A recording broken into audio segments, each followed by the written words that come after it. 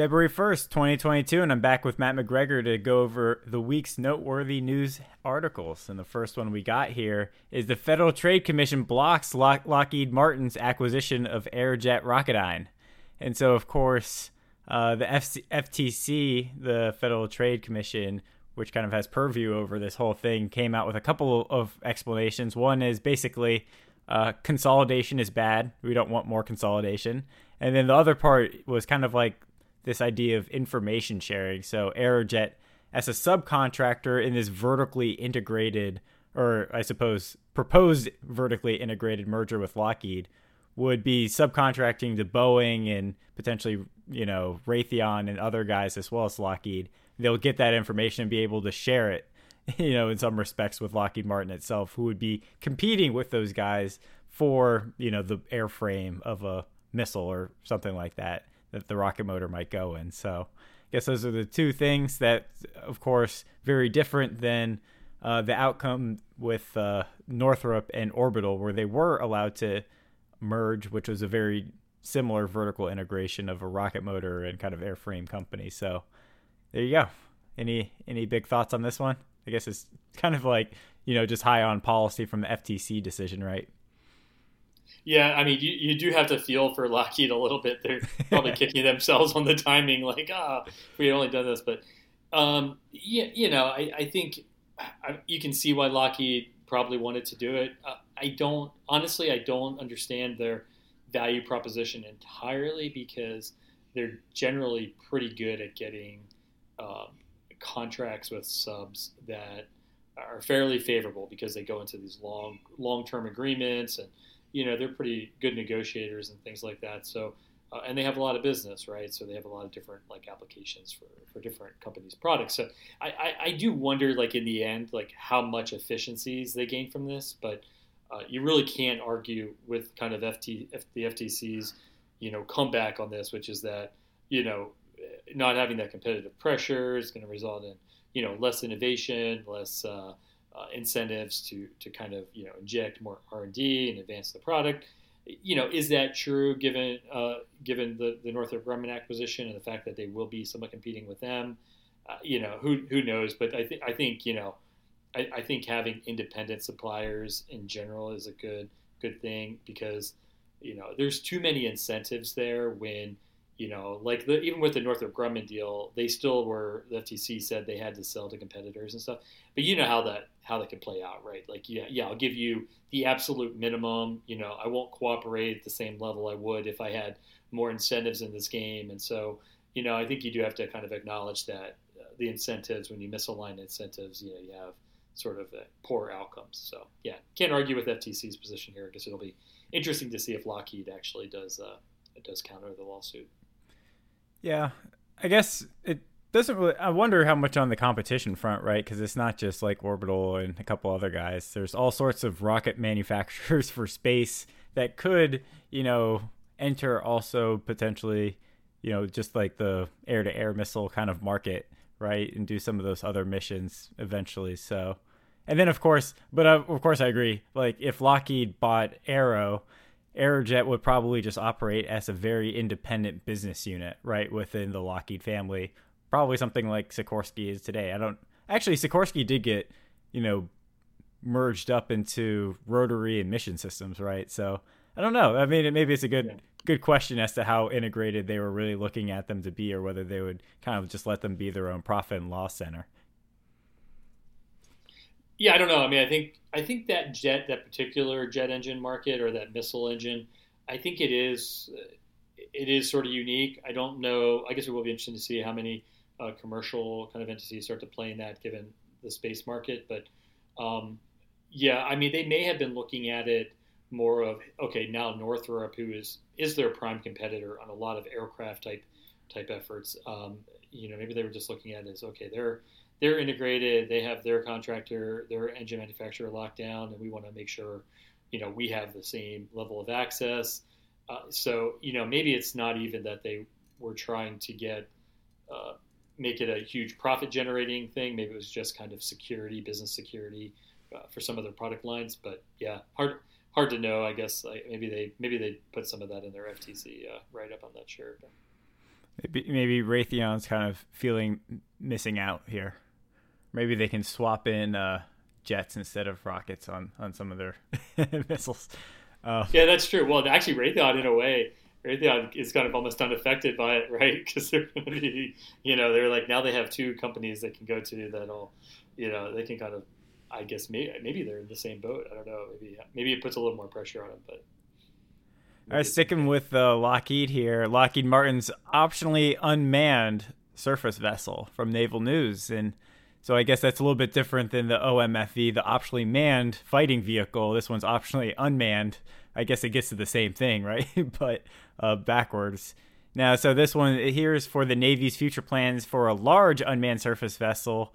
And it will be able to actually perform the shooter mission and able to fire things like the SM-2, SM-6, Tomahawks, Naval Strike Missile, anything that can come out of the Mark 41 VLS. And so it also has SEWIP Block 2 electronic jamming systems against incoming missiles. So it looks like there's some pretty hefty capability on this thing. I guess the question is, will it transition to a larger program, and how well does it do against all the various competitors that I don't quite have my hands around?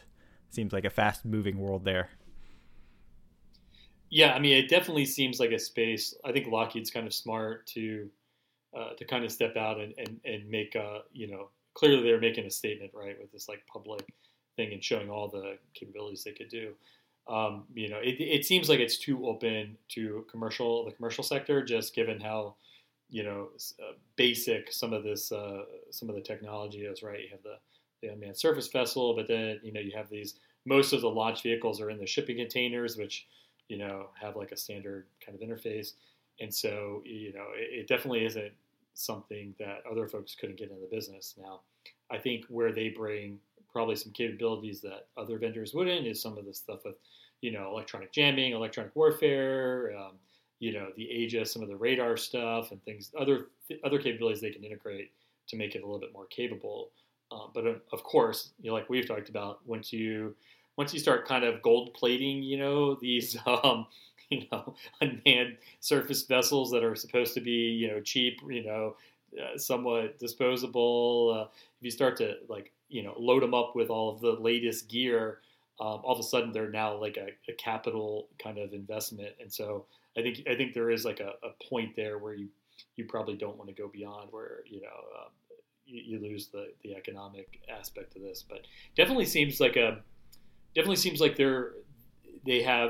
looking at the strategy. They're looking at the naval concepts and the Marine Corps concepts that are planned for the Pacific, and really trying to kind of nestle into those. So, one of the things that they talked about was okay, they can actually customize some of the shipping containers to fire the conventional prompt strike hypersonic missile.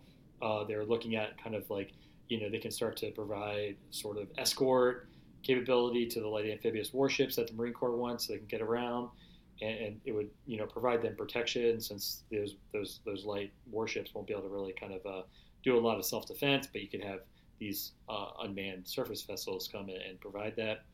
The one thing I feel like we should talk about, though, Eric, is this idea of developing a platform that's optionally unmanned. I was thinking about this and talking with some folks about this, and I think Rand actually wrote a paper on this recently about the economies of developing something for either manned or unmanned and losing kind of the benefit of both. Because, like if you think about an unmanned aircraft, you actually need, where the pilot would typically sit, you actually need to put like a lot of cameras and different sensors and things to substitute for the situational awareness of a human. And same with an unmanned surface vessels, like where you would have like capability, berthing and, laboratories and other kind of, human related things, you would typically fill that with sensors or other equipment, or you would use it to put more of these, missiles on the deck. And the same with, some of the requirements for reliability and different things like that you need an unmanned that you don't need if it's manned. So one thing I do think is that the Navy and the Air Force and everyone's going to have to, I think, figure out where they draw the line in this optionally unmanned, and the Army, include them, where they draw the line in this and just say, okay, we're all in on unmanned. We're going to find ways to make it work, and just gain all the efficiencies of that versus trying to straddle both camps. So anyway, just wanted to throw that into the conversation. Yeah, it feels like, for something like a ship system, optionally unmanned is not like as big of a cost, right? Like there is some benefit because even today with a lot of the unmanned, it seems like you have to get them started even with people, and then they get away from dock, and then they have to kind of like jump ship and get onto another ship. So there's still some human in the loop. But with like an aircraft, like being able to do all the certification and all the space and all the other stuff for a human is a much bigger problem or deal, right? So in one case, it seems like you probably want to choose manned or unmanned for aircraft, and then for ship, it's like potentially the optionality is not too bad there, right? Or you just have a regular kind of manned ship and you start introducing elements of unmanned, and then eventually you figure out what are the requirements around a completely unmanned vessel, right? I don't know. I guess it depends on the crew size. I mean, when you start getting to a decent crew size, now you're talking about, a lot of space dedicated towards, maybe it's not so much the berthing space. Maybe that's not that big of a deal because they're pretty small. But, you start to add plumbing for, for waste and, water, potable water and, all that kind of stuff, and like, kitchen areas and recreation areas. Like, as you start to get to a lower crew size, I think you're sucking up a lot of the like a benefit of an unmanned surface vessel. So, because a lot of that's going to take up a ton of space, a lot more complexity, resources, So I don't know. I'm still not sure I see it being that easy. Maybe if it's only like one or two people, it's not a big deal. But I feel like there's a lot of infrastructure that comes with people. Yeah, true that. But it again, like the next one that we got here, sticking with the unmanned surface vessels, the U.S. Navy adopts new strategy for prioritizing the building blocks of unmanned tech. And so I guess the little thread here was that the Navy in 2020 laid out a pretty aggressive plan to get towards medium and large USVs, and then quickly transition to a program of record and I guess start building them, in quantity with shipbuilding funds. And then Congress was kind of pushing back against this strategy, and they were saying, quote, they want it to be crystal clear that they will not invest in any programs of record until there is a clear hull, mechanical, and electrical system that will work for weeks or months at a time without sailors. And so the quote here from a Navy individual was, have you ever seen a propulsion plant that can operate for 45 days without a person touching it on a ship? And that's the question mark.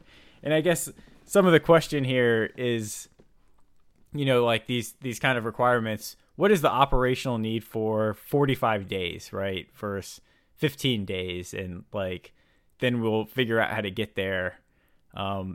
It's a good question of should they go kind of into production with these things before we think we can get to 45 days or not. But that looks to be slowing down some of the Navy's issues here. And that seems to be a very hard challenge when, you're saying you're not going to have an individual there at all, right? So that puts into perspective all the piping you need for the meat flesh, right?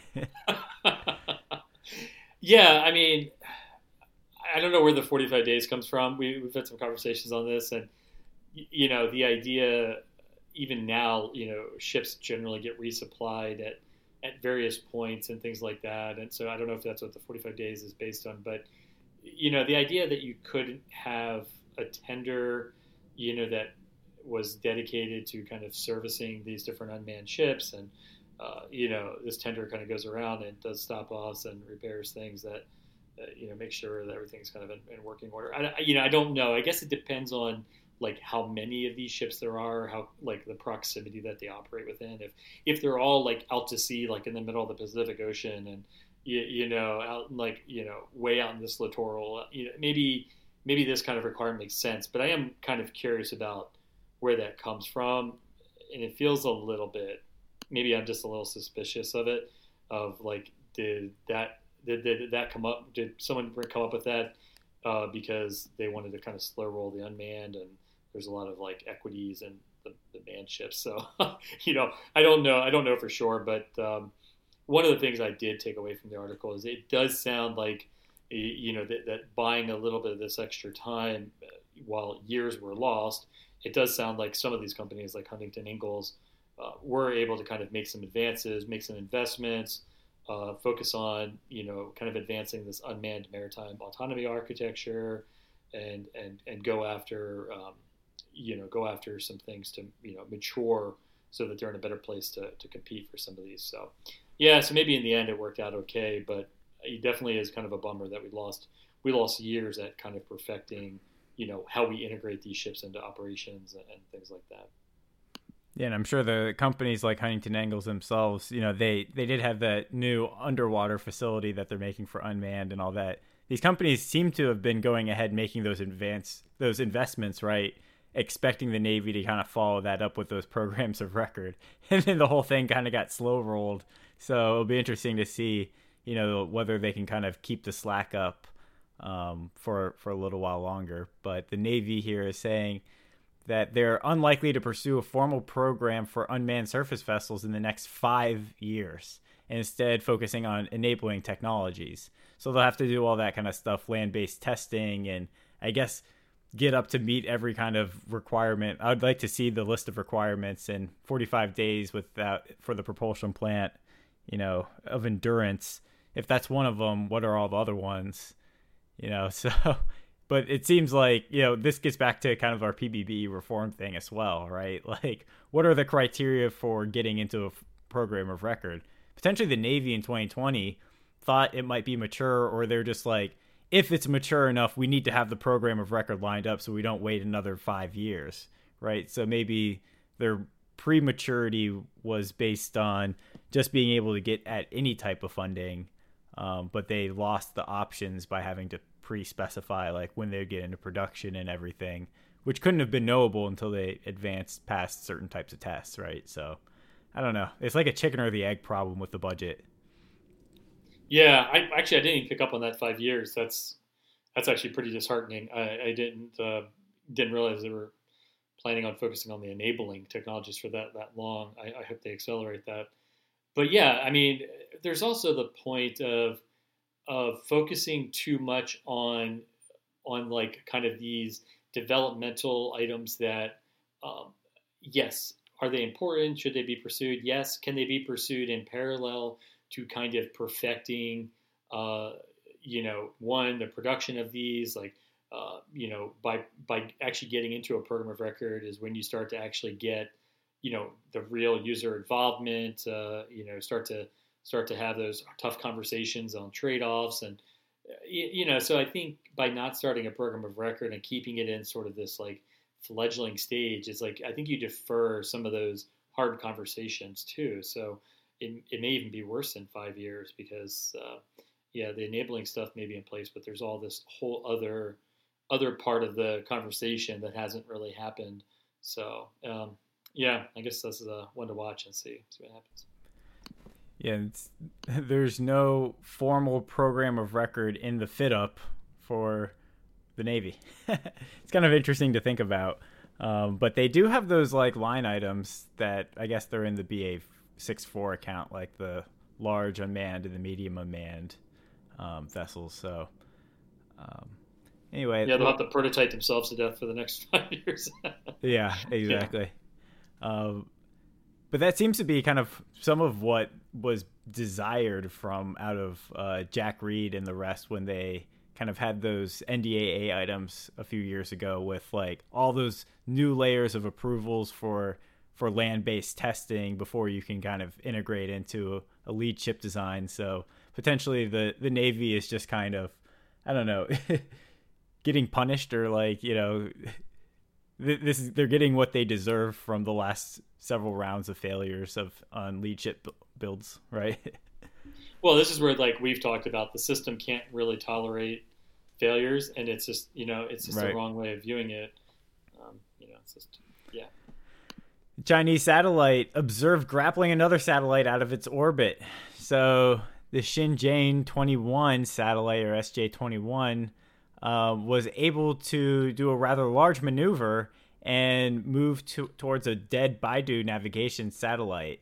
And then it was able to knock it out of orbit into a graveyard orbit where it wouldn't collide or anything. But of course, all the speculation is, well, if they can do that, then they can kind of grapple, U.S. military satellites as well, at will, potentially. So that's another one of their anti-sat measures, I suppose, that the Chinese have in their quiver of arrows. So did you get anything out of this one? Well, I mean, it's one of those things where, things can be used for positive purposes and things can be used for nefarious. And, this type of, actually China's been a little bit more focused, I think, even than the U.S. on sort of orbit cleanup and kind of having different capabilities that can do that. So there's the on-orbit, servicing, assembly, and manufacturing sort of technology that's advancing, and so it's not unreasonable to think that China wouldn't launch some satellites or wouldn't have some satellites that can do that. But at the same time, something that can grapple a dead satellite and move it into a more maintenance orbit, can also grab a live satellite that is considered a threat to their national security. So yeah, absolutely. SJ-21's been tracked for a long time, and this type of thing will have to be something that the Space Force is prepared to defend against. They maintain situational awareness, and if something like this starts to get close, they're going to have to be able to maneuver away. Some satellites can do that more effectively than others, and whenever you maneuver, you burn fuel and you lose life. So it'd always be a trade-off. But yeah, this is a threat that's going to be pervasive in the space environment. So we'll have to get used to handling it. Yeah, start putting those electrical rods that R2D2 has that just shock the enemy, or something like. Yeah. So some kind of physical defense on these things. So the next one we got, Army's new infantry assault buggy is a useless garbage pile from Task and Purpose, and this is kind of the response. Yeah, I thought it was pretty funny. Pile of dog. And so this, of course, the director of operational test and evaluation had his big report out this year, just recently, and the ISV got a pretty big hit in that one, where it said basically it was not operationally effective or suitable. And the ISV here, I guess some of the units that were using it decided to just jump out, conceal the ISV, and then go on a dismounted, kind of raid on their missions. And so it didn't particularly get the highest, I guess, feedback there. But, in terms of acquisition, it was supposed to be, super. Kathleen Hicks, there's a picture there of Kathleen Hicks, DepSecDef, driving it and saying, "Isn't this great? It's got 90% COTS," right? So it's hard for me to, know here, is it a pile of garbage, or is it just the kind of military reacting to kind of a very COTSy thing and saying, it doesn't meet our needs? Yeah, I mean, it was probably somewhat in how it was designed. It was probably designed to be pretty basic, so it would be more affordable. It does. I mean, DOT&E reports are almost never this thing is great, and you guys, yeah, we should definitely buy these. It's almost always fairly negative. But I will say I was kind of taken aback by some of the write-ups. One, it was cramped, too small to haul supplies. Okay, but the fact that they did not successfully evade enemy detection, ambushes, and engagements during a majority of their missions. They had to reduce speed. They couldn't. They had experienced numerous casualties, degraded combat power. It definitely went on in just the ability, and also that it's deeply uncomfortable to ride in, making entering and exiting the vehicle rapidly. And I that one was a pretty good one. But it seems to me maybe some of these tests and evaluations here, did they just test it on its own? They just put these guys in the vehicle and just said drive into an ambush and see if you can figure out where the ambush is? Because you would expect they would have kind of a network of the ISV itself would be part of a broader system of networks, right? Where you might have guys with drones or whatever other types of reconnaissance vehicles, and so should it do everything that was asked of it here? I don't know. Well, typically they will come up with like operational environment that it's supposed to operate in, and they'll come up with some scenarios that they could do. So I mean, I don't think it was as much about like accomplishing some end mission, but the fact that they should have some element of surprise. They should be able to get in and out of the vehicle. They should be able to fire from the vehicle. I mean, some of those probably were reasonable expectations. So yeah, they probably need another round on this one. Well, they're moving pretty fast on it. It looks like they awarded GM Defense here $214 million in 2020 for 649 ISVs, and eventually up to 2,065 of them over 8 years. So it looks like they're already kind of into production, despite the fact that this evaluation comes out. I wonder, could you just pivot to Toyota and just be like, can you just mount some machine guns? Like, which one's more effective? Well, I mean, it's the Army and the military. One thing the military is good at is adapting. I'm sure what they will wind up doing is soldiers will get innovative. They'll find ways to kind of like counter some of this, like saw away part of the interior structure or mount something here. They'll come up with different ways around this. But I mean, yeah, if the Army's already buying it, soldiers will probably be unhappy about it. And then, a couple of years in, after they've sort of adapted and kind of, made it their own, that'll probably calm down a bit. But yeah. Yeah, we'll have to see. Those figures are always big, but the Army might not have actually awarded very much in the way of production orders on that contract of $214 million. Well, with this feedback too, I would definitely imagine the Army would try to do one more round to at least sort of get after some of the big ones and say, you're not going to be able to redesign like the hull or the chassis or whatever, but well, can we kind of reshape some things inside the vehicle to give more space, or could we move the seatbelt in a different place? Like, I mean, they might be able to do some things around the edges that actually address some of these things without huge modifications. Yeah, I think this is an interesting test case of like, well, can you just adapt COTS to kind of like a military use case? And I think there's always going to be those types of deficiencies that people will have.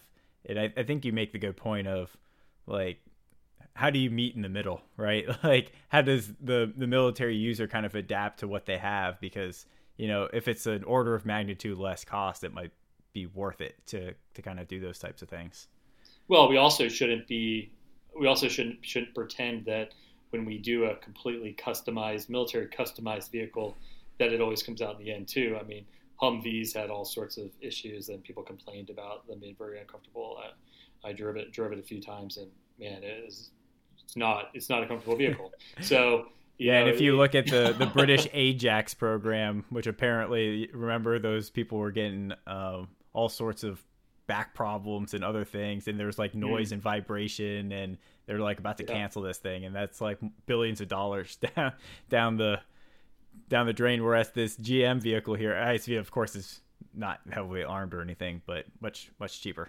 Well, I think the whole point I would take away from this is engage your users early. Like, there's really no reason that this company couldn't have gotten some soldiers in there and been like, hey, how would you guys use this vehicle? Why don't you try jumping in and out of it with your armor on? Does that work? Like, what can we change? So engage your users early and often. Pete posted a good blog post recently on that, and I think that's a good lesson. Yeah, so let's pivot to the Army IVAS program here. Its futuristic heads-up display is getting to more hands of the soldiers this year from, again, Task and Purpose. And so there's all sorts of things that the Microsoft HoloLens, now Army IVAS, can do. Language translations, high-resolution night and thermal sensors, facial recognition, the ability to see what a location looks like before you get there. And one of the lieutenants here is saying that the best ability is seeing where everyone's located on the battlefield at any point in time. That's by far the best feature. So I guess that's very much like, I don't know, playing Call of Duty or something, and you just see everybody on a map where you are relative to them. So here's another example of adapting kind of commercial tech in the Army. And it did get, I think there were some testing problems. One of them here, again, and it's another requirement that I'm not really sure exactly where it comes from, but they need to have a 72-hour mission for the batteries. And so that's one of the deficiencies, as well as, I guess, reliability. Potentially weather is still an issue for it. So again, some moving forward, some good things out of IVAS, some challenges, but they're kind of like in that iterative development loop. And I think they were engaging early, right? So Pete's post was actually about IVAS. Yeah.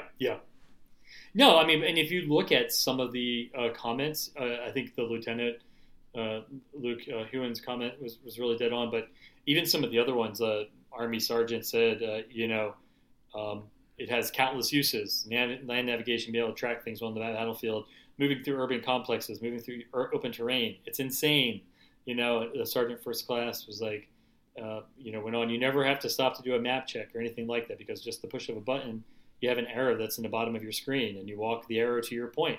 So there's no accidentally drifting left or right. Like, to hear some of those kind of comments, it really shows that they're on the right track. I mean, they're getting after some of these key challenges that soldiers have, and so they'll have to work through some of those other reliability things. But I think this is moving along just like you should expect it to.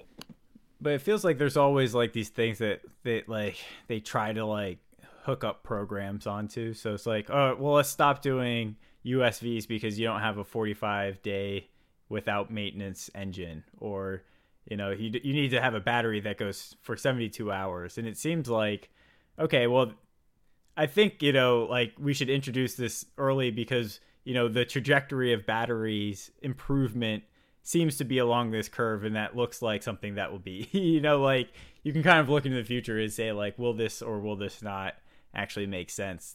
I think that's actually how the Polaris missile system was started, because they're like, well, we can't put a missile of this size today with a nuclear warhead because they're too big, but the trajectory of improvement on warhead size is going like this, so we can meet them in 5 years. By the time we finish this missile, like the warhead will be small enough, so let's design it to that. But it has to be kind of like an informed, I guess, and calculated risk. But in some of these cases, some of these, I guess, risk areas, I would like to see them go on that kind of capability over time curve, right? It's like, okay, it can do some things, can't do everything. Let's just like introduce it and track that progress to some of these objectives. No, exactly. It's the reason why, when historically you look at acquisition programs, why they've taken 10, 15, 20 years is because we had the mindset that every single little thing had to be perfect before we could move to like a milestone C or a full rate production or LRIP. And it's absolutely absurd. Nobody else in the commercial sector does that. You put out a product, you get it to a good minimum viable product, whatever it is, so it's useful to the warfighter, provides some value, and then you incrementally refine that over time as technology advances, or as you invest in certain things. But to just wait for everything to be perfect is what's gotten us in the place we are, and we need to break that mold. Next one, we got new F-35 lot 15 through 17 deal hung up on inflation, COVID-19 mitigation costs. And so the F-35 has been falling and went below $80 million a jet, but for lots 12 through 14 in that block buy. But for 15 through 17, it looks like the services are ordering fewer aircraft, and they're getting the Block 4 model with more capabilities and hence more cost. And so I guess inflation is part of this. COVID mitigation is part of this. Additional capability is part of this. Lower buys is part of this. So I guess no one is surprised that I guess the F-35 might be bumping up in cost a little bit. That's been kind of in the wheelhouse for a while now. Yeah, I was actually trying to track down how much the numbers went down. I pulled up CRS, did a nice report. And it looks like for 22, they did order 85 aircraft. And so I'm not sure what the partner buys were. I mean, there's quite a few partners now in FMS cases. Well, they said the plateau rate is 156 F-35s a year.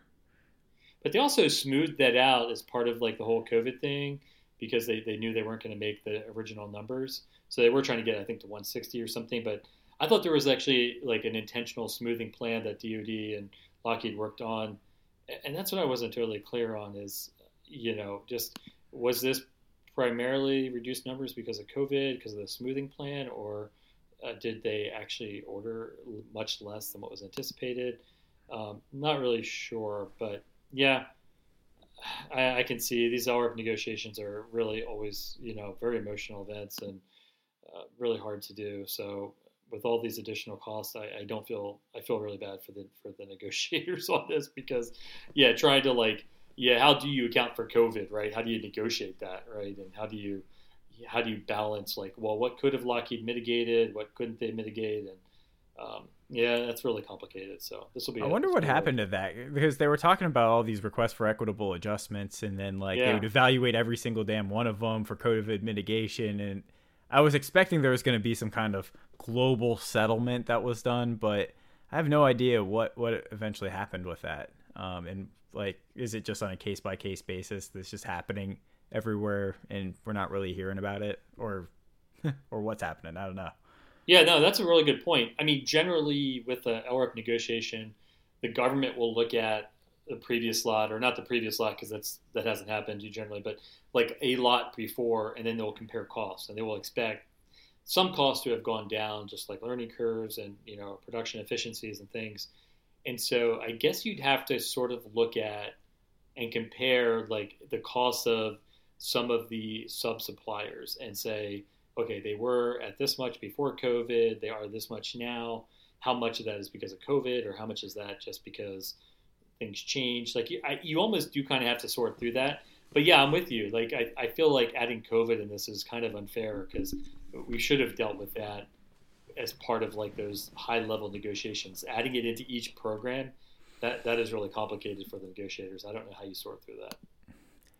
One thing that was weird here is that they kept pushing for a 5-year PBL logistics contract versus the 3-year. And it seems like if you think inflation's a problem, then you wouldn't want this kind of longer fixed price contract on your hands. You would almost want the shorter contract.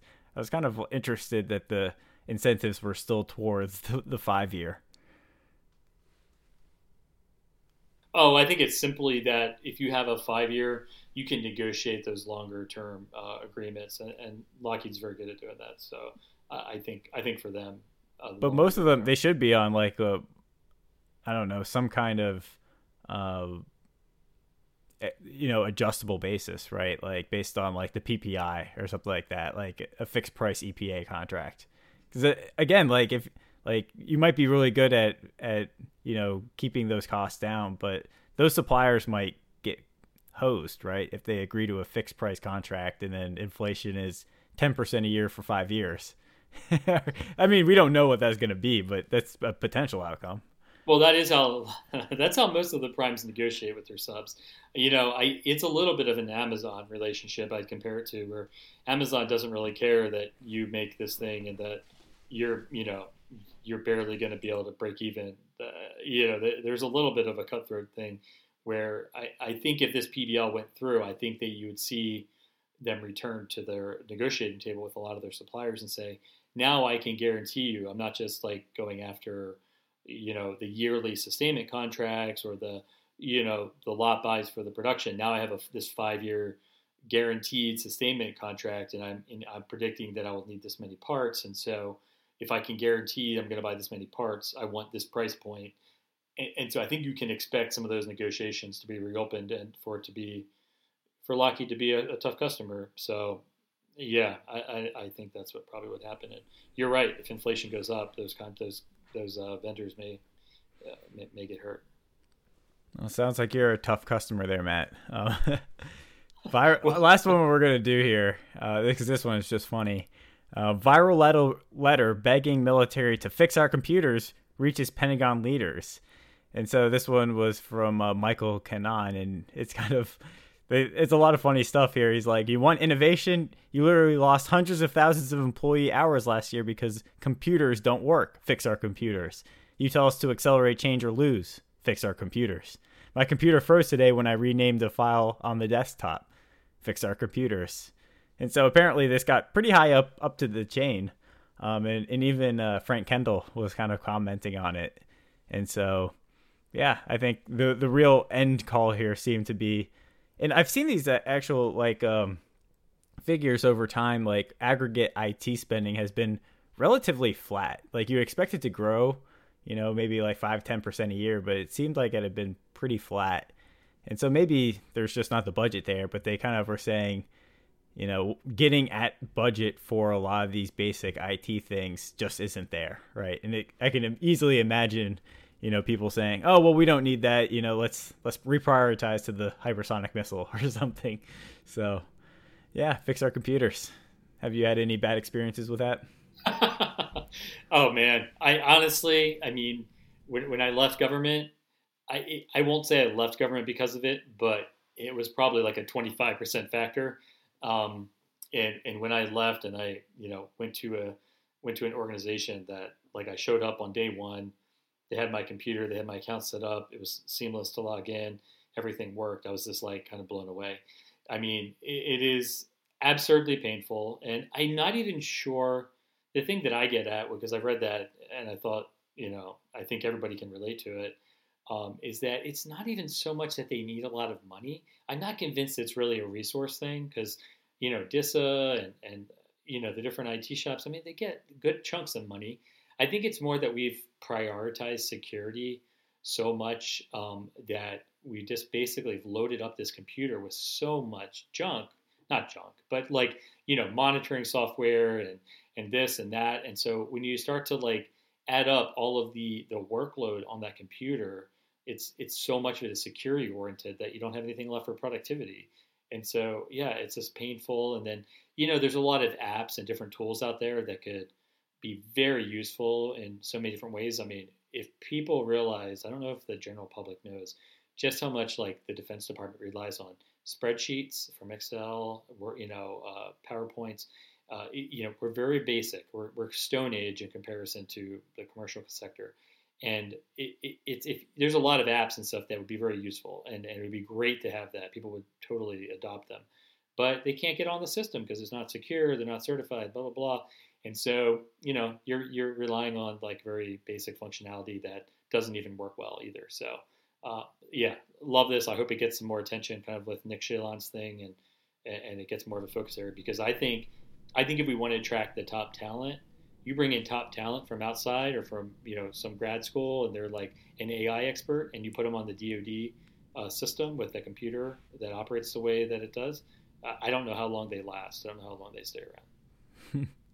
Yeah, well, my Pentagon computer wasn't so bad. I mean, I never had the problems that these people had, where it took like a full day just to fill out a DTS report or something like that. But I would have appreciated a 64-bit computer. I mean, if everyone gets a 64-bit solid state, that'd be pretty sweet. What year did you leave the building? 2018. Okay, I'm surprised you didn't have some issues, but well, that's good. You got lucky. Yeah. Actually, so just the last little note here: the Navy and Marines say they'd cut a bunch of flying hours under a full year CR. They would do 10 or 20% cuts in the last quarter and half of the fiscal year, and there's 32 new programs or new starts that they would not be allowed to get going in this CR. So another CR watch. We'll see how long this one goes, and we'll see when the next budget drops and all the continuing drama of the continuing resolutions. Yeah, the one thing on that article that was kind of blew me away is that the O&M budget would be 2.5 billion short, just by, I guess, by virtue of last year's budget and how much they were planning for this year. So 2.5 billion in O&M. I mean, we're talking about like probably nobody travels. Probably, clearly the flying hours are cut, and just a lot of other impacts that just basically make life miserable. So that's pretty substantial.